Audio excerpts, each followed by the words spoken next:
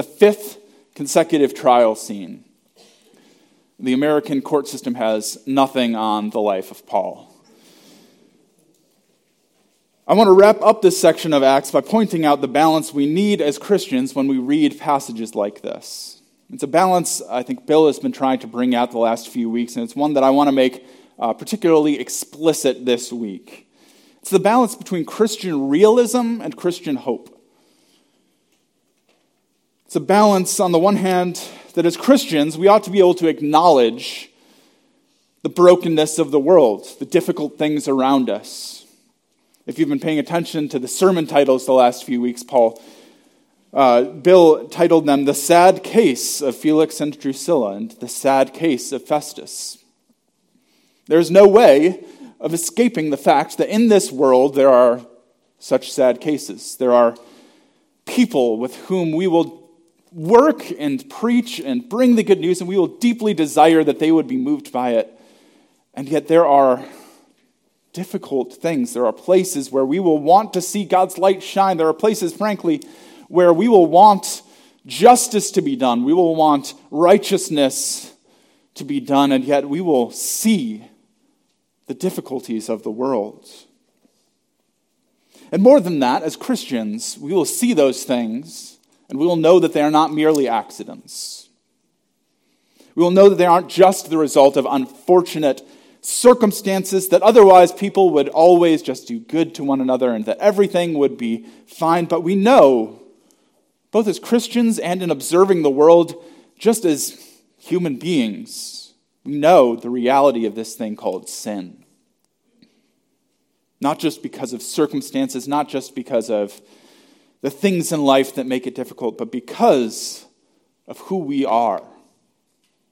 Romans 3 is a passage that many of us have heard frequently. It says, "None is righteous, no, not one. No one understands, no one seeks for God. All have turned aside, together they have become worthless. No one does good, no, not even one."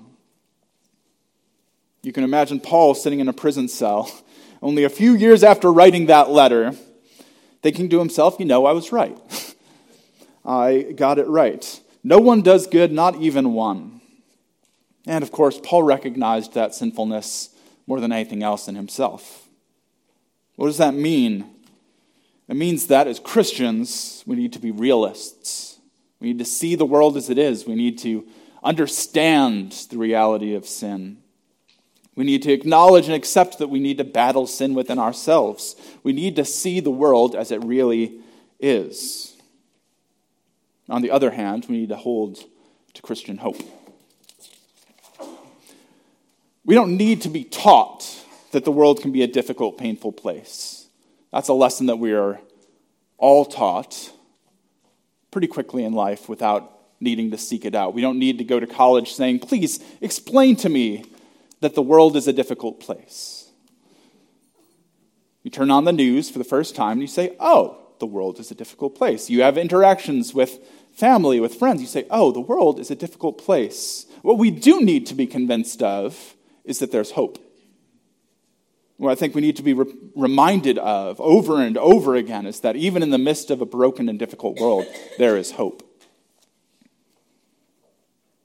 This is what we see in the last of Paul's trial scenes. Not cynicism, not hopelessness, but this deep, rooted, grounded Christian hope, Paul's confidence that even in the midst of what he was going through, Christ was working. Christ was doing what he had put him there to do. And that's our goal this morning as we look at this last, perhaps the most important of the trial scenes, to understand why, Paul, were you able to have that hope? Why, Paul, were you able to stand before court after court, official after official, with this sense of just unmovability, of solidity in Christ, of unbreakable hope? And our hope this morning is that we would grow into people of hope just like that. Now, it's interesting how, if you read quickly through the trial scenes, they all kind of blur together. Right? It's a passage of Scripture where if you're just going through in your daily Bible reading, it's pretty easy to say, okay, yeah, another court scene, let's get through this one, let's move on, okay, and then some interesting stuff happens at the end of Acts. If we slow down a little bit, I think we notice some of the more interesting, some of the more helpful nuances that are in the text. And in this text particularly, there are two helpful things. First, who is it that's putting Paul on trial? And second, how does he appeal to that authority? And as we look through the different trial scenes, we see different people and we see different ways of appealing. And in this one, it is particularly, I think, helpful. The names Agrippa and Bernice may not mean much to you at first glance. If you are particularly a student of Roman history, you may have some knowledge. But at first glance, Agrippa and Bernice, okay, we've heard a bunch of new names. Who are these guys? Guy and girl. But if I told you that Agrippa was also named Herod Agrippa II, you may say, oh, that is a little more familiar. Agrippa was not related to Herod Antipas. I know you'd say, why are there all of these Herods? We'll get to that. He wasn't related to the Herod who put Jesus on trial. He was, however, related to Herod the Great, the Herod whom the wise men sought out on their way to see the infant Jesus, the one who tried to put Jesus to death as an infant. And Herod the Great decided not to pass his power to one son, as is generally done and probably reasonable, but instead to divide his kingdom into 4 parts and to give rule of each part to one of his sons.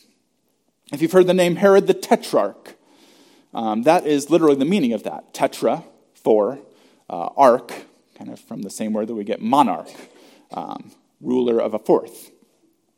Technically, all of Herod's sons were tetrarchs. They were rulers of a 4th of his kingdom. So you had this really interesting power dynamic that emerged. It was not a stable situation between the tetrarchies. You had competition between the sons of Herod. You had, I think because of that inner competition, you had pressures from outside. You had the Roman emperor who kind of came in and said, well, y'all can't kind of get this right, so I'm going to take control and shift power and do different things. So you had this really interesting dynamic that emerged. And by the time of Agrippa, a few generations later, it became even more complicated as more people got into the mix and more powers started shifting. And within that power dynamic, Agrippa is just a fascinating figure. He's pulled in different directions. On the one hand, he was very much of a subordinate ruler, right? When I say he's King Agrippa, I don't mean king in the sense that we usually mean. He is absolute sovereign over his kingdom. He is king, but in a sense in which the Roman emperor could come in and say, hey, king, you're going to do what I want you to do. And he seems to have been quite conscious of his need for the emperor's approval. Agrippa's official name actually was not Herod Agrippa II, although that was what he was frequently known as. His official name was Marcus Julius Agrippa, which is probably the most Roman-sounding name that you could have invented. And actually, not long after Paul stood before Agrippa, he was faced with a large-scale Jewish uprising, which eventually led to the destruction of Jerusalem in 70 AD. And Agrippa was forced to choose, do I stand with my religious people or do I stand with my government people? Agrippa chose the Romans. In that beginning of that uprising, as he was kind of expected by the Jews to become a part of it and to give his strength to it, instead he sent 2,000 of his soldiers to aid the Romans. On the other hand, he considered himself a devout Jew. So you see that kind of tension. Although he was not a particularly popular king, even early in his reign, before everything happened with the uprising, he was still known for his piety. He was still known for being a devout Jew, to the extent that Paul could appeal to him by saying, King Agrippa, do you believe the prophets? I know that you do. It was known, it was a widely dispersed fact that he was a devout Jew, despite his Romanness. So you had this fascinating, conflicted figure, a man who was both intensely concerned with being Roman and intensely concerned with being Jewish. And before him stands Paul. Paul, the Roman citizen. Paul, the former Pharisee. And so you see these kind of connections. Paul seems to have recognized the opportunity that he had here. The first words out of his mouth are, I consider myself fortunate. It's kind of an unusual statement in a fifth court case. But he says, I consider myself fortunate that it is before you, King Agrippa, I am going to make my defense today against all the accusations of the Jews, especially because you are familiar with all the customs and controversies of the Jews. Therefore, I beg you to listen to me patiently. Again, we're looking at that intersection, that balance of Christian realism, Christian hope. I think that's what we're seeing in Paul here. Is he doesn't have some false idea about Agrippa that he is more legitimately Jewish than he is, that he wouldn't sell his people out.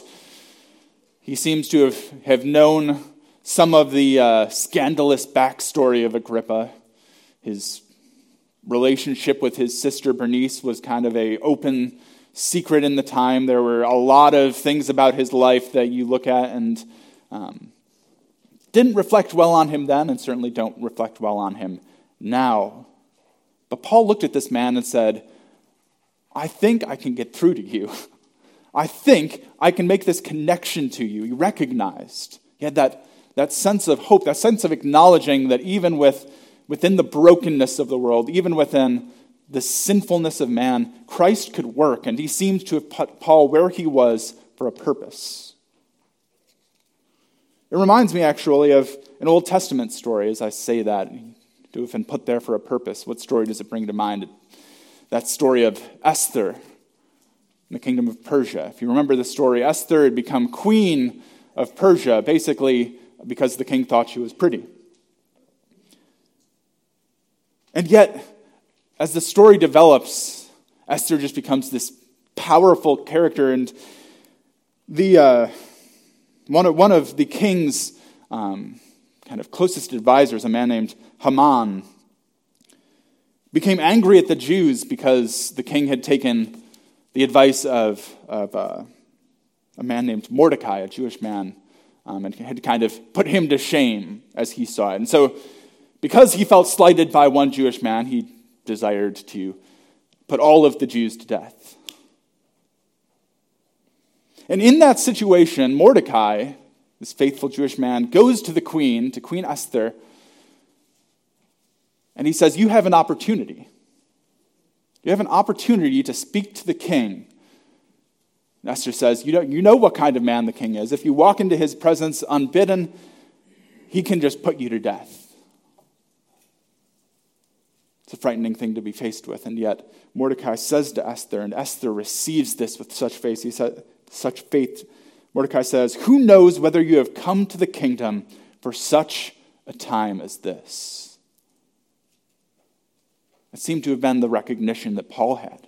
Who knows, but that I am in this place, in this ridiculous court case for such a time as this, to speak to this man with whom I uniquely can bring a word that he needs to hear, the word of Christ, of the gospel, the hope that was available to him,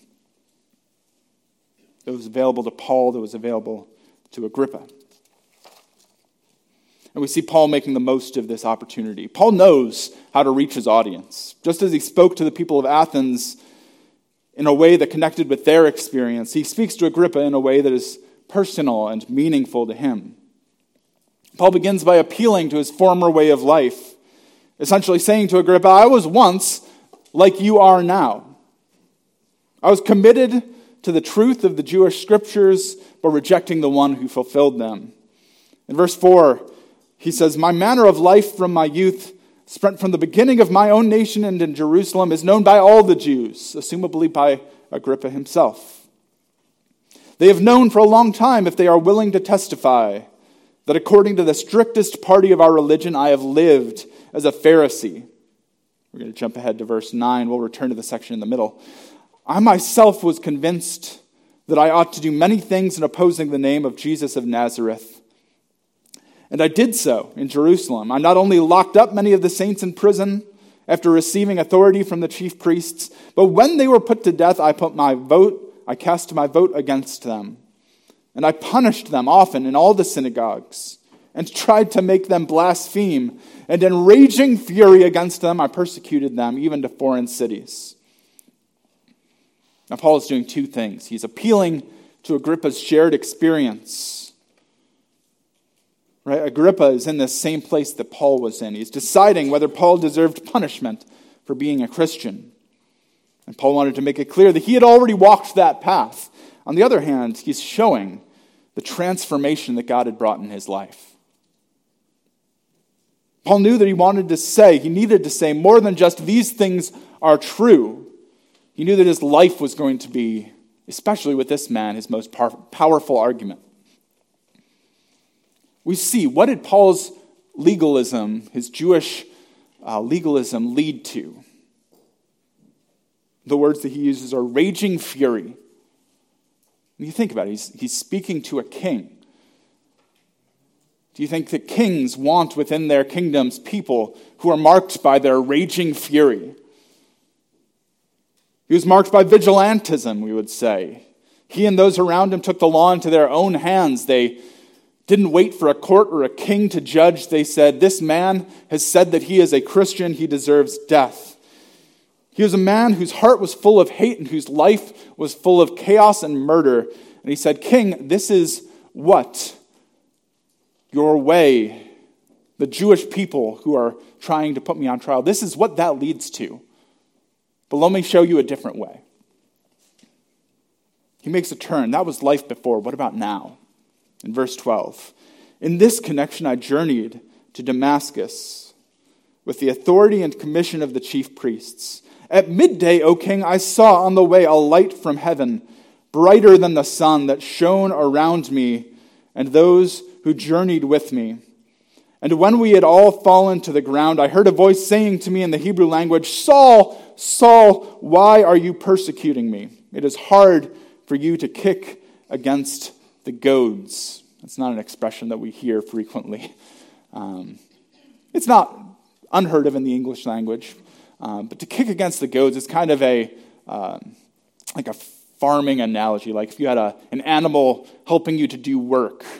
It's saying that they essentially are trying to fight against the controls that you have put on them. So Saul, Saul, why are you trying to kick against the goads? It is hard for you to kick against the goads. And I said, who are you, Lord? And the Lord said, I am Jesus, whom you are persecuting. But rise and stand upon your feet, for I have appeared to you for this purpose, to appoint you as a servant and witness to the things in which you have seen me and to those in which I will appear to you, delivering you from your people and from the Gentiles, to whom I am sending you to open their eyes. This is the point I want you to really pay attention to. So that they may turn from darkness to light, and from the power of Satan to God, that they may receive forgiveness of sins and a place among those who are sanctified by faith in me. So we see this shift in Paul. We see a man of raging fury, a man who took the law into his own hands. We see this transformation to a man who's preaching forgiveness, a man who wants not just himself, not just his own people, but all to go from darkness to light, from the power of Satan to the power of God. We see this transformation in Paul. And he speaks these words to Agrippa saying, this is not just my experience. This is not just a personal thing. This is not just one person's story. This is something that is available to you. This is something that is available to Jews, to Gentiles, to all. As a politician, this makes sense. As a person, this should be beautiful. Finally, we get this sense. Paul's reached the thing that he really wants to say. This is what matters. Not my life, but the people, whether Jews or Gentiles, should turn from darkness to light, from the power of Satan to God, that they may receive forgiveness of sins and a place among those who are sanctified by faith in Christ. It's kind of amusing. Agrippa thought he had Paul on the hot seat. And all of a sudden, he seems to recognize that the tables have turned. The real question is not whether Paul is guilty. The real question is whether Agrippa is innocent or guilty. Not before a court of men, but before the court of God. There's an implied accusation in Paul's words. You, Agrippa, are in darkness. You, Agrippa, are under the power of Satan. You are fleeing from the way which God has established. There's only one remedy. There is only one way, only one path that you might turn from darkness to light, and that one way is to receive forgiveness of sins in this man, Jesus Christ. Agrippa says to Paul, in a short time, would you persuade me to be a Christian? And Paul's answer reveals his heart, not just for Agrippa, but for everyone, and says, whether short or long, I would to God that not only you, but also all who hear me this day might become such as I am, except for these chains. As I read this story, I'm struck by two feelings. First, I'm struck just by a sense of amazement at Paul. I mean, how many people can stand before not one court but five with this sort of just cool, calm, solidity under pressure? That he can just stand there and say, my hope is in Christ. I'm not worried about you. I am not worried about the punishments that you could give me. My concern, my hope, my interest is in Jesus and him crucified. And second, I have a deep sense of anxiety that God might ask me to do the same thing. Maybe you read it the same way. That God would say to you, he would say to me, you're going to stand before those who mock the way of Christ, who have power over you and revile the things that you believe, and that you're going to have an opportunity to put Christ on the throne where he belongs and to say, this is my hope, this is the thing that matters to me. And the scary thing is that as we think about this passage, we know that in fact that is going to happen. Maybe not before a court, maybe not before a king of the Jews, but in each of our lives that is going to happen. That is a reality that we will face. And if, like me, you receive that knowledge with a sense of anxiety of, am I going to do the right thing? Am I going to have the right words? Will I be a man of faith, or will I show myself to be a coward? Will I show myself to put my own interests above Christ's? These are real concerns. These are things certainly that I wrestle with. Maybe you do as well. But as we read this story, we see not just a question of what did Paul do, what will we do? But in the midst of his defense, we see the reason that Paul is actually able to do what he does. Either we can thank God that he has given us people like Paul to stand between us and those who are frightening, or we can look at that thing that Paul says, this is why I'm able to do what I am doing right now. In the long run, we will have that opportunity. We will be put in that circumstance. And the question is, will we be people like Paul, who have been transformed from people of raging fury to a people who can stand before kings and say, no, my hope is in Christ? What is it within this text that makes that possible? I want to point out two things. First, as Paul said to Agrippa, he was a transformed man. One of the things that can be an incredible comfort to us, an incredible, maybe we might say, apologetic to ourselves, in moments where we want to take the easy way out, in moments where we may have doubts, where we may struggle against our faith, is an apologetic to ourselves to say, Christ has made me a transformed person. And if you forget that you are a transformed person, ask somebody who knew you before. It's funny, actually, one of my friends sitting in the back, Sterling, he knew me very briefly before I was a Christian. He could probably tell you some of those stories. That I'm a transformed person. I can ask my parents, and they will say, you are a transformed person.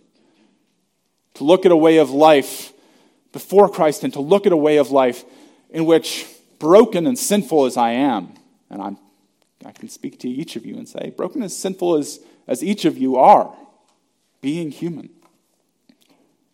When Christ starts to work in your life, there is this transformative power that comes in that says you are not who you used to be, and that thing points to Christ. I think in my own life of what I used to look like. I think particularly of the language that I used to use, the ways that I spoke before I was Christian. And think of what Christ did in my life, knowing that it was not because of myself that I was transformed, but that it was because of Christ. I think one of these is more beautiful, more good, more true than the other. Now, I list that first because what that points to is the most important thing. And this is what this is what Paul points to most centrally in his own, we may call it a sermon to Agrippa. That Christ died, was buried, and rose again for the forgiveness of our sins. Paul says, you can look at my life, and that points to this thing that is more important than my life, but that works itself out within my life, which is that this story, this thing that has happened in Christ, is bigger than my own struggles, than my own brokenness. It is bigger than this trial, Agrippa. And so my hope in that thing can outdo any fear that I might feel in this situation. This is what I want us to take away from this passage, from this incredible story. Again, Christian realism. We see the world as it is. There is sin, there is brokenness.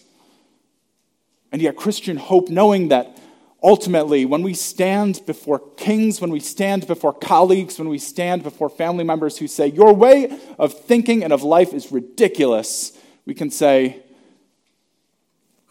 you may think that, you may continue to think that, but I in that moment can look to Christ and know and have that assurance that even though I feel uncomfortable, even though I feel attacked, even though, in Christ's case, he may be put to death, I have a hope that goes beyond this. I have a hope that will not fail me, a hope that will endure, and a hope that has transformed everything that I am about.